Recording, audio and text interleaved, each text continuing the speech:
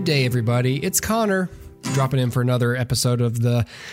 Again, it's called the Film News Show, but I don't look at it that way. I was talking to Dustin. I was like, I may have to rebrand this little in between show again. What did I call it? And he was like, maybe like the morsel. I was like, what if I just call it like the turd or something? Sometimes it's like a little turd. Sometimes it's a big turd. So the turd show, just the Hoopercast turd show. We'll call it that. I don't know what to call this. If you have ideas, please let me know, because I'm at a loss and I'm just confusing everybody by constantly renaming it. So welcome to whatever this show is. I want to talk about a couple of film news items that interested me. Got a story here from the Hollywood Reporter from January 26th by Patrick Brzezinski. It is about the ending of Fight Club in China. So you remember the film Fight Club. It's cult classic. I think it's probably on the top 100 on IMDb. You know what Fight Club is if you follow movies at all. I'd be surprised. I don't know why I'm even saying this much about it, because I'm overemphasizing that you should know what it is. So Fight Club was based on a book, adapted from a book, a novel by a writer named Chuck Palahniuk. And if you know his name, you know his name because of Fight Club, I imagine. I doubt very few of you listening actually read his books. I have only read Fight Club. I have not read the others. I have a couple in my possession from a friend of mine that gave to me. But I find him to be an interesting individual. I've listened to a couple of times he's been on like he did a couple interviews on Joe Rogan, and a couple other places, but he's an interesting guy, as a lot of writers turn out to be, either in their work or in their actual personalities. So what's going on is that there's a streaming service in China called, what's it called? Tencent Video. It's a streaming service in China, I guess. So it started to air. The film was to come to that streaming service in China, but because if you aren't aware of China's role in film, they have rules. They are a communist regime, and while they're a big player in the world and partnering and trading with democracies and other nations, China has very strict censorship rules with its art, with its films. And according to this article, a key tenet of China's film censorship is that criminals must always be punished for their crimes on screen and societal harmony restored. So what that's going to mean is that any movie that has a subversive protagonist or ending or anything where the bad guys win or good guys get screwed over, or anything subversive or challenging narratively, is not going to happen in Chinese cinema. That's part of why movies like The Avengers and other big budget blockbusters, where it's just very concrete good versus evil, they do very well in China, because the plot always rewards virtue and goodness, and like they say, punishes criminals. But also it's more specific than that. It is that like if, for instance, in Fight Club, the film's ending was altered. So, again, spoilers for Fight Club if you haven't read the book or seen the film, but the movie ends, Edward Norton shoots himself in the face and kills his alter ego Brad Pitt, and then he watches the film ends with the shot of the city skyline as these bombs are going off and buildings are collapsing, and it's implying that this whole anarchist cult plan to take down big corporations and big and credit card companies and reset the debt clock and whatever anti-consumerism philosophy has begun and has succeeded. So the article says the climactic scene was excised for the Chinese release and replaced with a blank screen showing the message that reads, quote, "The police rapidly figured out the whole plan." So they can't, there's nothing they can film. You can't shoot supplemental material for this movie, especially since it was made, God, how long ago was 1999? 23 years ago. So if the films were made today, they probably would have just shot an alternate ending for international releases to get around the problem. So you can still show a different ending, but with the same actors and characters, whatever. But because it's a film from 1999, instead of that, the buildings blow up, that song plays, they cut to black. And then instead, before the credits roll, the message reads, "The police rapidly figured out the whole plan and arrested all criminals, successfully preventing the bomb from exploding. After the trial, Tyler was sent to a lunatic asylum, receiving psychological treatment. He was then discharged from the hospital in 2012. So that happens. People in China are angry because a lot of them have seen pirated copies of the original film, and then people around the world know about it. And so, there's a cry out against censorship, and it's weird because like we go now to Chuck Palahniuk, who, again, it's his novel, his characters. So he weighed in. He's got a Substack newsletter, and he basically said, like, he sort of was like, "Oh, wow, interesting," kind of like this sarcastic thing. But he pointed out later in a different interview that the Chinese ending is ironically closer to how the book concluded, with the bombs not going off or the protagonist failing, and then ending up in a mental hospital as a result of his attempted suicide. He said that's kind of ironic, but he also said he saw the irony in many Americans' angry response to China's actions, given that his books are banned in many locations across the U.S. So here's what Chuck Palahniuk says. He says, "What I find really interesting is that my books are heavily banned throughout the U.S. And then he says a lot of prisons, the Texas prison system doesn't carry his books. A lot of public schools and like nearly all private schools don't carry his books." So he has a point. It's interesting that we're mad at China for doing what China does. China censors films. China censors a lot of things, but China censors movies, especially if they're made from the outside. And it makes for, less compelling stories sometimes. But what's funny about it is the original author is saying, the U.S. does that. We do that here. The state may not do it in the same way. Like, Hollywood clearly allows for these sorts of characters and plots to exist. But even within Hollywood, there's a censorship process because you have to sell this film. And so to make it marketable and sellable to a large audience, you can't have it be too upside down, because audiences don't tolerate that. That's why a lot of people go to indie films, or even now with the newer rise of horror films. Like, horror is a genre where you can really subvert and punish your characters or have things that are unfair happen, and then it's accepted because of the genre. But in films that are going to get wide release, it's harder to do that. But still, we are very good about, the US and other countries like us in the industry are very good about making films that are challenging. Less so today because they're less marketable. Those are kind of diminishing, as we pointed out before. But book banning, he says, I've been dealing with revision for 25 years. And it's nothing new for me. So I don't know why y'all are complaining. Like, welcome to my world. Welcome to my career where I'm writing books. I'm trying to make a living, and he's doing well. He's doing fine as a writer commercially, but it must be hard when libraries, and schools and places, they just won't even put them on the shelves. They won't even give people a chance to engage with the material and decide whether or not they think it's offensive or they think it's too much. That's part of why he has this Substack. He's like, I'm going to create a place where I can write short form fiction for people who want to read my work, and I'll monetize that, and I'll continue to write books. And books may come around to being one of the only places you can get, challenging material, because it's going to diminish in the movies unless something changes soon. But he says, he says here, a lot of his overseas publishers did this had edited the novel so that it ends the way the movie ends. So he's just like, whatever. It's just cost of doing business, I suppose. But it's kind of sad. It's kind of sad that we can't just let creators create and let the audience decide whether it wants to support that or not.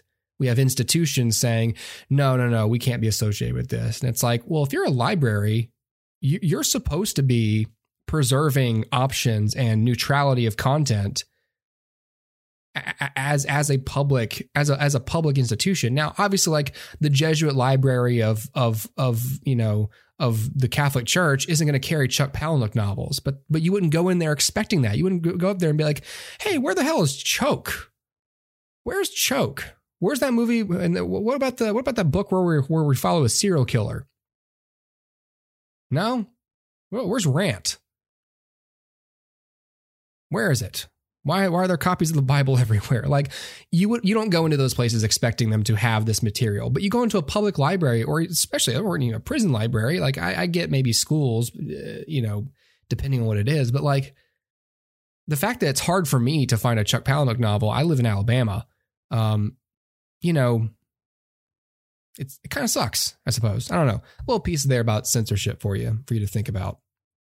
This story comes from the Hollywood Reporter by way of the New York Times, by way of the New York Times opinion produced Sway podcast. So a few levels here, but I initially came across this article from Hollywood Reporter and then linked through the New York Times. And so, of course, when you see that, what you really should do is click on the original article and not all respect to the Hollywood Reporter, whose content I like.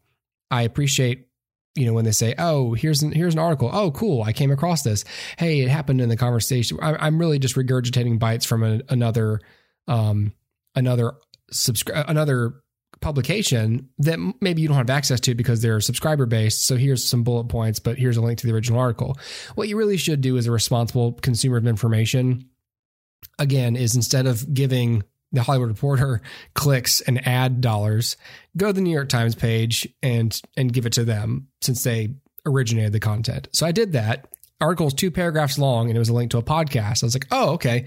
Clicked on the podcast and I listened to this, 45, 50 minute conversation between the New York Times' Kara Swisher and former Disney CEO Bob Iger, whom I worship as my savior.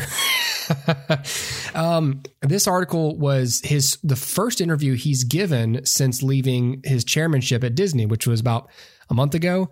This article came out on January 27th, and a few things are spoken about in this interview. I listened to the entire thing. I took some notes. You should listen to the entire thing. I've actually heard the whole thing twice. That's just, again, just not to brown nose Bob Iger, but I just like to listen to the man speak about business. I have, whatever it is, if he started a podcast where he just weekly just talked for 40 minutes about what's going on in the business climate globally, oh my God, I would subscribe. I'd listen to that every single week. So yeah, again, you could check out his book, The Ride of a Lifetime, which I definitely recommend. I only don't own because my wife will not let me buy any new books. So I have to just go to the library. So, this interview was really interesting because he is somewhat freed up to talk about this stuff with a little bit less caution because he's not sitting on the board or serving under as the CEO of Disney anymore. So not to say he's going to come out and like trash Disney, but he has no vested reason to, other than just being gracious, to not get into specifics about business. But it's an interesting conversation. So one of the main things that he talked about and that the Hollywood Reporter article zeroes in on is the headline being COVID dealt movie theaters a severe injury that maybe doesn't heal, which is what he said about it. So let's talk about what he said about streaming services. So again, if you listen to this show, I'm just letting you know Bob Iger agrees with me about what's going to happen to movie theaters. And I don't think anybody disagrees with me. Dustin doesn't disagree. I haven't met many people who care about this subject who would disagree that movie theaters are going to become a smaller business, they're going to become a smaller part of how we see movies.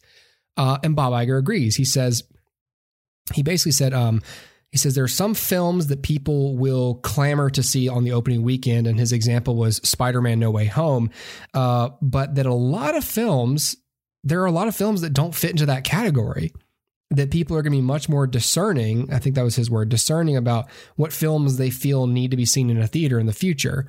And they already are, obviously. I mean, I've been doing that for years just to save money, but I think there was that study that came out and said the average person only sees 4 or 5 movies a year in the theater. And it's usually tent poles because that's the biggest reason to go to the theater is that is an experience. That's an event. There's social capital in seeing Spider-Man. This morning, we put a story on our newscast about that contained a Spider-Man No Way Home spoiler.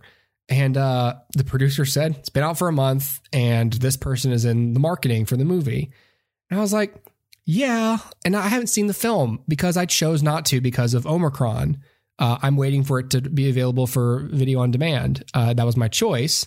But I certainly am missing out on some social capital from not having seen the film. I would have loved to see that in theaters on a big screen with surround sound and an audience. But I didn't feel like it was safe, so I did not. All that to say, those are the films. And so, you say, Bob Iger, you're saying Disney, the only things we're seeing in theaters are Disney films, Marvel films. I don't know if Bob Iger is saying that, but Connor Dempsey certainly thinks that to an extent. I mean, everything that Marvel puts out in a given calendar year is a theater experience. There is, hey, the next chapter in this Marvel saga, don't miss it. Go to the theater, see it as soon as you can. Other stuff like this same producer, I'm going to put David on blast for a minute.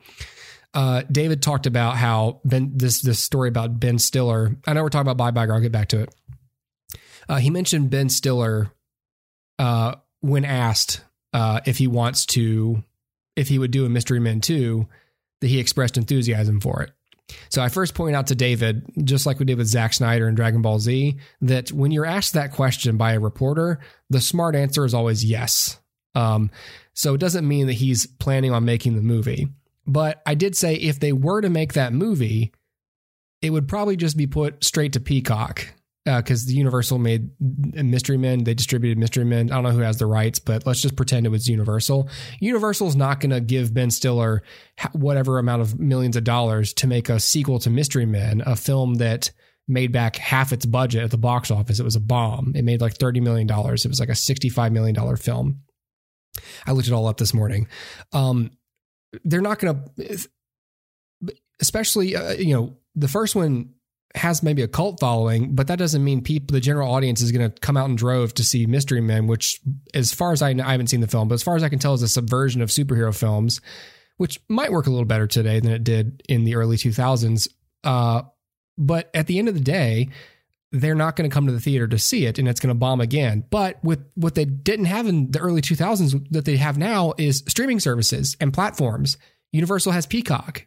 You can make content just for the streaming platform, and you can make it for a lot less money. And there's no we're really banking on the box office. So if you were to make a film like that today, that's not for the theater. That's for Peacock. That's just for people to come across and go, oh man, and it's a lot cheaper to put on that platform than it is to distribute nationwide and globally to theaters. All of this to say, every time I talk about this and then I feel like, maybe, I don't know, is that too much of a hot take? I don't think it is a hot take to say, especially if, again, the former CEO of Disney, Bob Iger, agrees with me. And I just think it's common sense, it's going to become less of a thing, and you can argue, as many have to me, that seeing a movie in theaters is the best way to see it. And I'll agree that seeing a movie in theaters is the best way to see certain movies. And it may just be that because movies have split into big budget blockbuster tentpole films and smaller budget, I'm not going to say indies, but smaller budget dramatic films.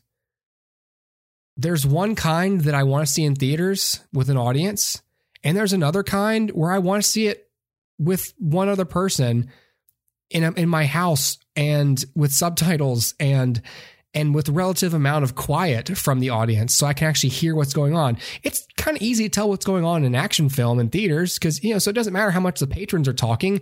It's big and loud and there's guns and you can't even hear the lady behind you anyways because it's so fucking loud.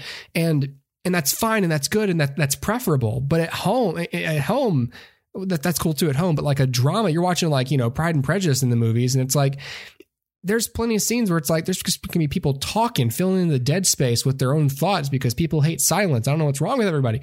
But all this to say, theaters are not the place anymore for every kind of film. It's not a catch-all anymore. And he mentions in the interview, you can fight it, but at the end of the day, you have to follow the consumer. And the consumer, especially during COVID, realized that they like and understand digesting their content with apps on their home televisions.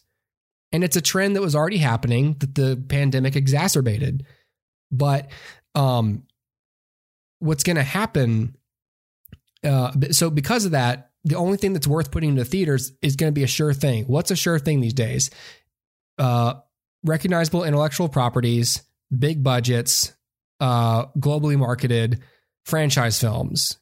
And everyone's always talking about those are the films that are, there's two. Hollywood's becoming all about that. Those are the only ones that are going to make money. Don't get mad at the studios for doing what's going to make them money and continue to grow their profits. That is their responsibility to their shareholders. That's what they're always going to do. If you want more challenging films, the window passed like 10 years ago to support those kind of movies. And it certainly passed with The Last Duel, which I have not seen, but by all accounts, by every person I've heard, every person I know who's seen it, who I trust, has said it's excellent. And it bombed because no one cared to see it. Those films are not going to get made anymore to get put into theaters. They're going to get put to streaming services.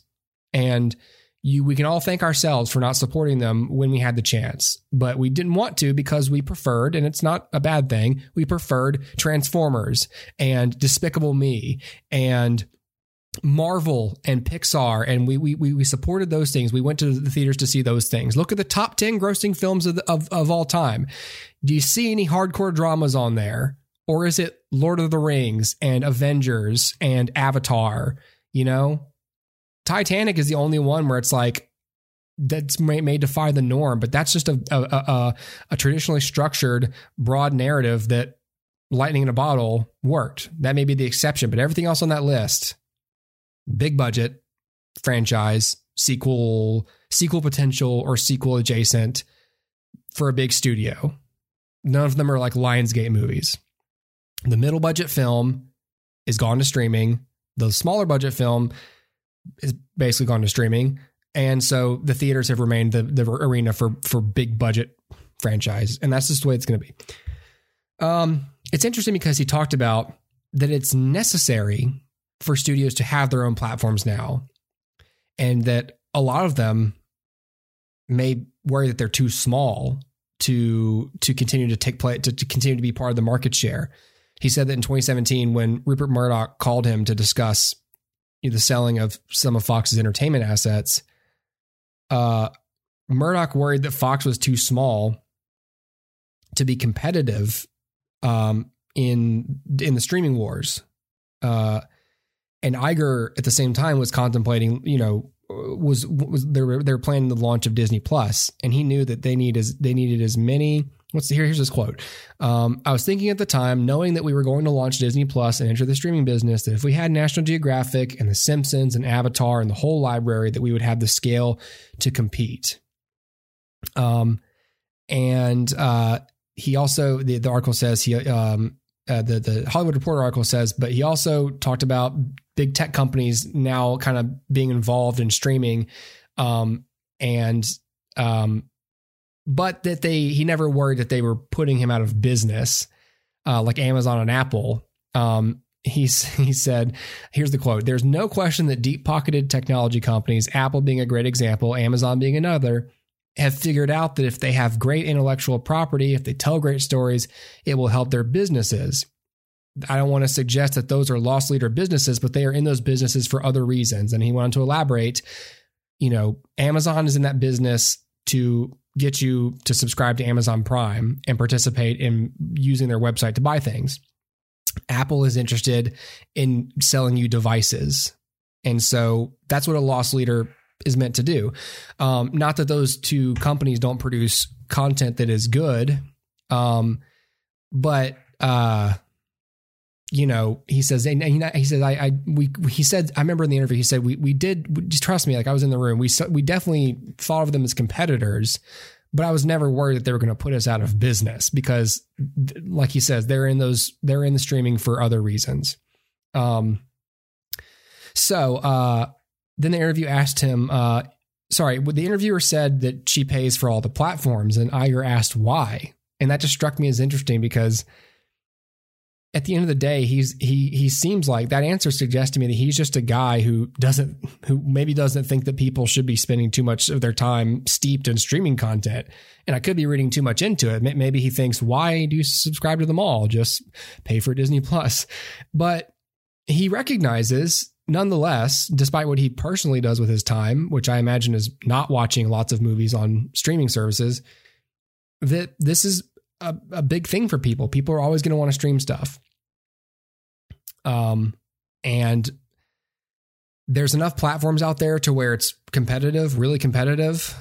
He acknowledged that the existence of all these platforms and all this consumption ultimately means that the industry has a lot more work to go around. There's a lot more shows being made. So that's really good for people who work in the industry because there's more shows to work on now. And it's good for competition because you can really lobby to get the best people. So it's good for the industry. Once they can figure out how to make the money around it. I guess it's the worst for the theater industry, but it might just be that their time is over and it's gonna condense a little bit into the specialty theaters, which he talked about, the theaters who invest in the experience, which I've talked about before too, right?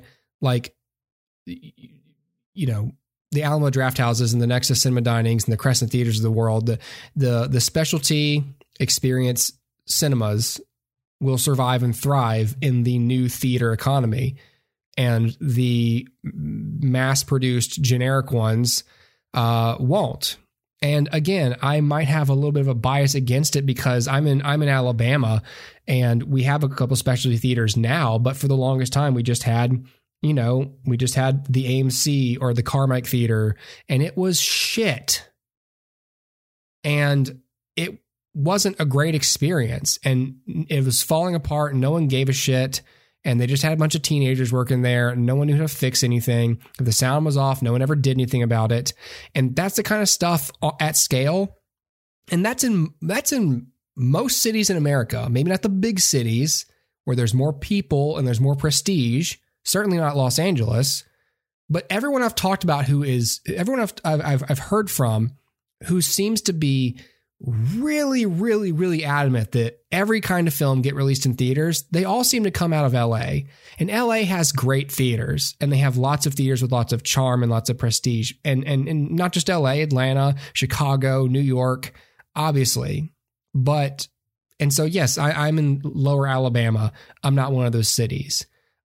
But that's why I feel the way I feel. And most cities in America are more likely to be like mine and less likely to be like Los Angeles, where there's lots to choose from, and the ones that are good are really good and worth going to, and there's an experience. Most theaters in America are generic, serve popcorn and candy, cost $15 a ticket, are dirty, are smelly, have the technical equipment's falling apart. They pay their workers super low wages.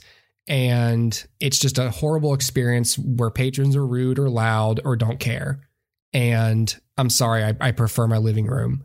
I just do. And so all those ones I just talked about that make up the majority of theaters in the country will fall away. And the specialty ones that already care about the customer experience will do better. I'm fine if the Nexus Cinema Dining is the only theater in Mobile. I'll be sad because that means it's going to sell out so quickly, but maybe they'll just build two of them. But I will know that whichever theater I choose in town cares about the experience, assigns seats, serves meals, and cares about the customer experience. And that's the ones that are going to survive. One final note about Bob Iger. He mentions why he retired when he did. And I found this very, very interesting. He said he thinks that change at the top has value in a company, and that he thought he was becoming a bit arrogant as CEO and intolerant of other people's ideas because he felt that his instincts were good. And he's right. His instincts were good. Look at the time he was CEO. I believe it was about 15 years or so. Look at the acquisitions Disney made. Look at the growth in market share they have. Like, look at all the stuff. I mean, the Muppets, Pixar, Lucasfilm, Fox, Marvel, Like Disney Plus, it's insane.